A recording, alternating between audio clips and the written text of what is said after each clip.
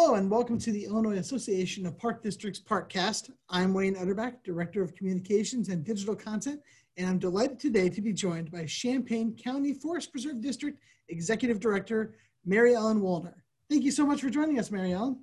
Well, thank you for having me, Wayne.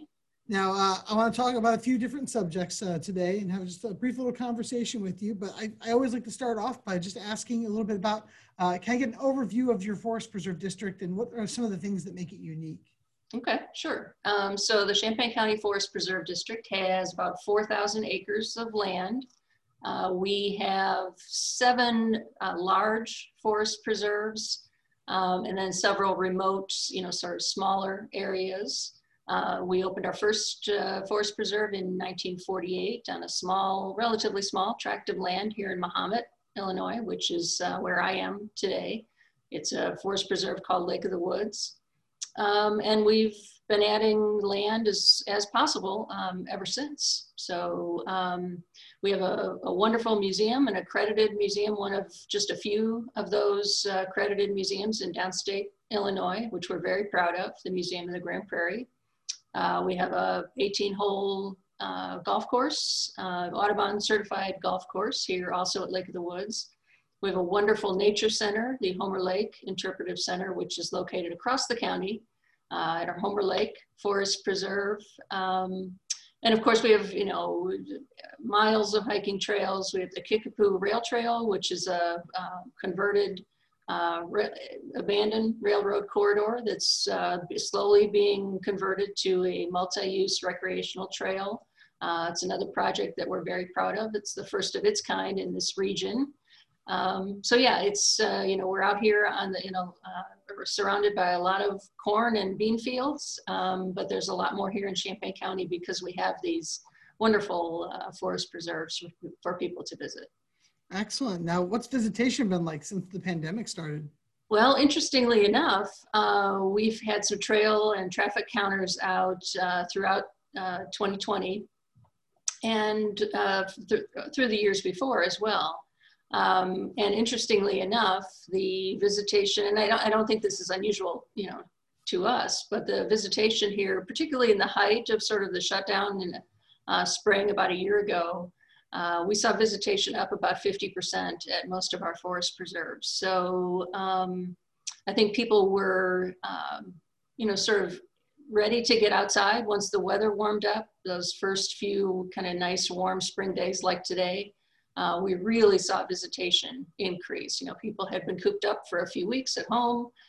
Kids were not in school. They were, doing school from home. And I think parents were ready to just get outside and get on the trails and just, have that access to nature. I think that people found to be so important. So I think, interestingly, I think people who maybe have lived here in Champaign County for years took that opportunity and discovered the forest preserves, maybe for the first time. That's the kinds of things we were hearing on social media. We took a walk over at Hidden Acres today, and it was just gorgeous, and we didn't know this was here, and that sort of thing. So, there weren't very many bright spots in 2020, but we feel like we were able to maybe offer it a little bit of that for people who needed it. Now, were there any particular uses that surprised you? No, not really. I think, unfortunately our indoor spaces were closed. The museum and the interpretive center were closed down. The golf course was closed for a month in April while they were sort of figuring out how they could still play the game of golf. So people were coming out, really just to be in nature, and the hiking trails, I think, were popular. In fact, we're sort of getting comments that, people we needed to be worried a little bit about social distancing on the trails, which is something that's, never been an issue before. So we put some signage in just to make sure that people were aware that even though they were outside, they needed to be careful. We needed to be masked and social distanced and that sort of thing so that we could keep people safe. But yeah, I mean, even just people coming out and having a picnic or taking a very short walk. Those were the kinds of things that people were doing. Now, you mentioned golf courses. Did you see an influx of folks coming to play golf? I know that was one of the first sports that kind of opened back up, Right. First activities that opened back up for people. Right. And even though we were limited, they had to stretch out the tee times a little bit. We were limited in how many people could be in a golf cart at once and that sort of thing. But yeah, I mean, again, I don't think this is unique to us, but certainly the game of golf was maybe rediscovered a little bit in 2020. We have a fantastic crew over at the golf course, and they've done a fantastic job making that course, you know, ready for golfers. It's a beautiful course anyway, but they figured out how to keep the golfers safe, keep the staff safe, and allow people to get out on the course. And we did see, even though we were closed for the entire month of April and then had reduced golfers for May, we actually had a better year than we've had in the last 10 years. Wow. Just crazy, yeah. That's phenomenal. Now, now going back to your Forest Preserve District, how much open space has your Forest Preserve been able to protect? We have about 4,000, just a little over 4,000 acres now. All right, and what are some of the plans the Forest Preserve District has for the future? We would love to, you know, continue to acquire land as it becomes available. We've been very fortunate to the land that we have acquired over the last 10 years or so has all been acquired through either grants or donations. And it's all been obviously through voluntary sale. We prioritize land that is along rivers and streams. So it's not, you know, we don't seek out, like, you know, as you may or may not know, this is some of the richest agricultural land in the entire country, I'm told. So obviously the land that's set aside for agriculture will stay that way. What we look for is land that is not usually tillable land, and that's land that's along rivers and streams, which is where the best natural resources are anyway. So it works out really well. And as I said, we've been very fortunate to get grants through the state of Illinois, through some private foundations, and that's how we've added to our inventory. And that's what we'll continue to do over time. Most of the time it's land that's adjacent to one of our existing preserves, or land that offers some unique natural resources that we think should be preserved for the long term, and also to provide education for citizens of Champaign County. So those are some of the things that we'll continue to do. One of the things I think that's really exciting about the Forest Preserve District, and also a little,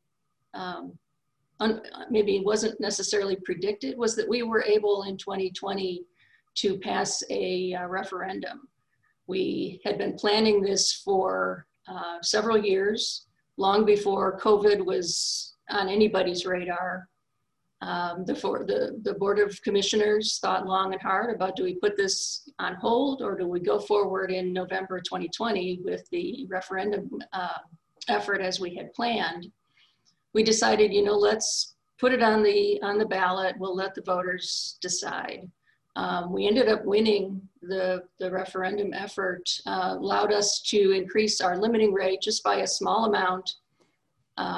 But what we did was we needed those funds to maintain some of the infrastructure, the facilities, the buildings. So we aren't necessarily building anything new, but we were at such a small amount of the property tax dollars that we were no longer able to just maintain what we currently own. So the voters agreed with that. They passed the limiting rate increase. And so we'll be spending the next few years doing things like new roads, roofs on older buildings, furnaces, you know, nothing really exciting or interesting, but things that you can't typically get grants for, and things that were desperately needed. We've got a couple of spillways that need repair. So the staff is excited about getting some of that work done as well.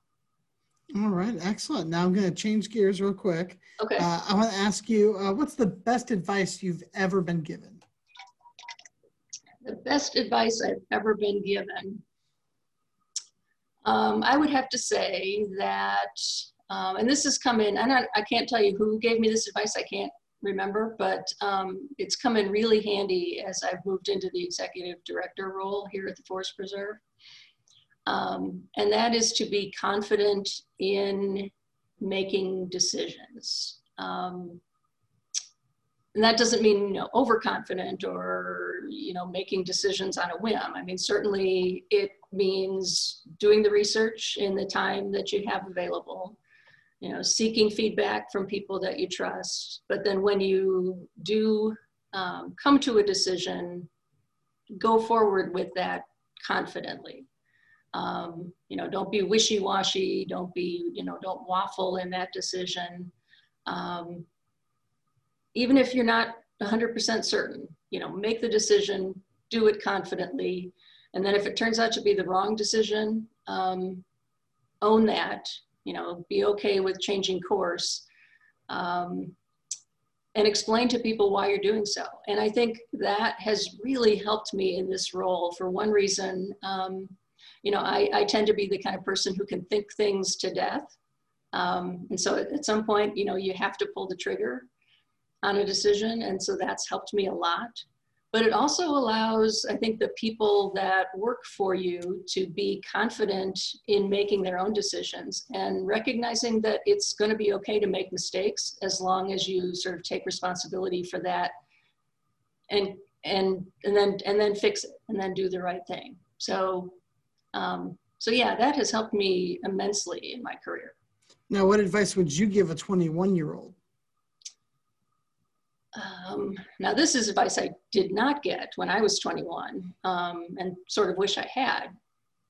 But that is to, you know, do work that you just absolutely love. You know, follow a career that is your passion. You know, I worked for about 20 years in city government before I came to the Forest Preserve District.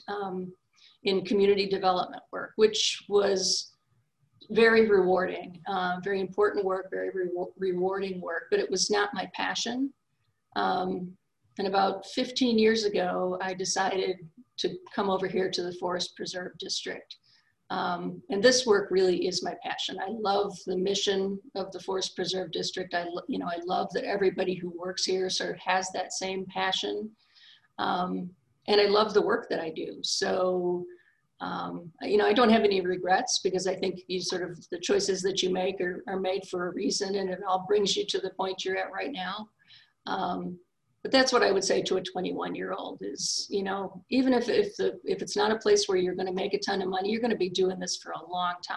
So make sure that you really love what you're going to do. Now, if you could go back in the history of your Forest Preserve District and talk to someone, who would it be and why? Okay. That would be Jane Patton.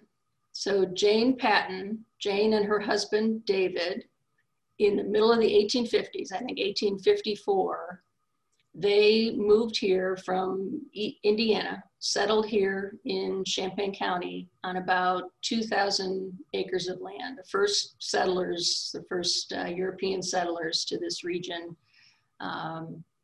They, you know, set up a homestead here. I think they had something like 8 or 9 children.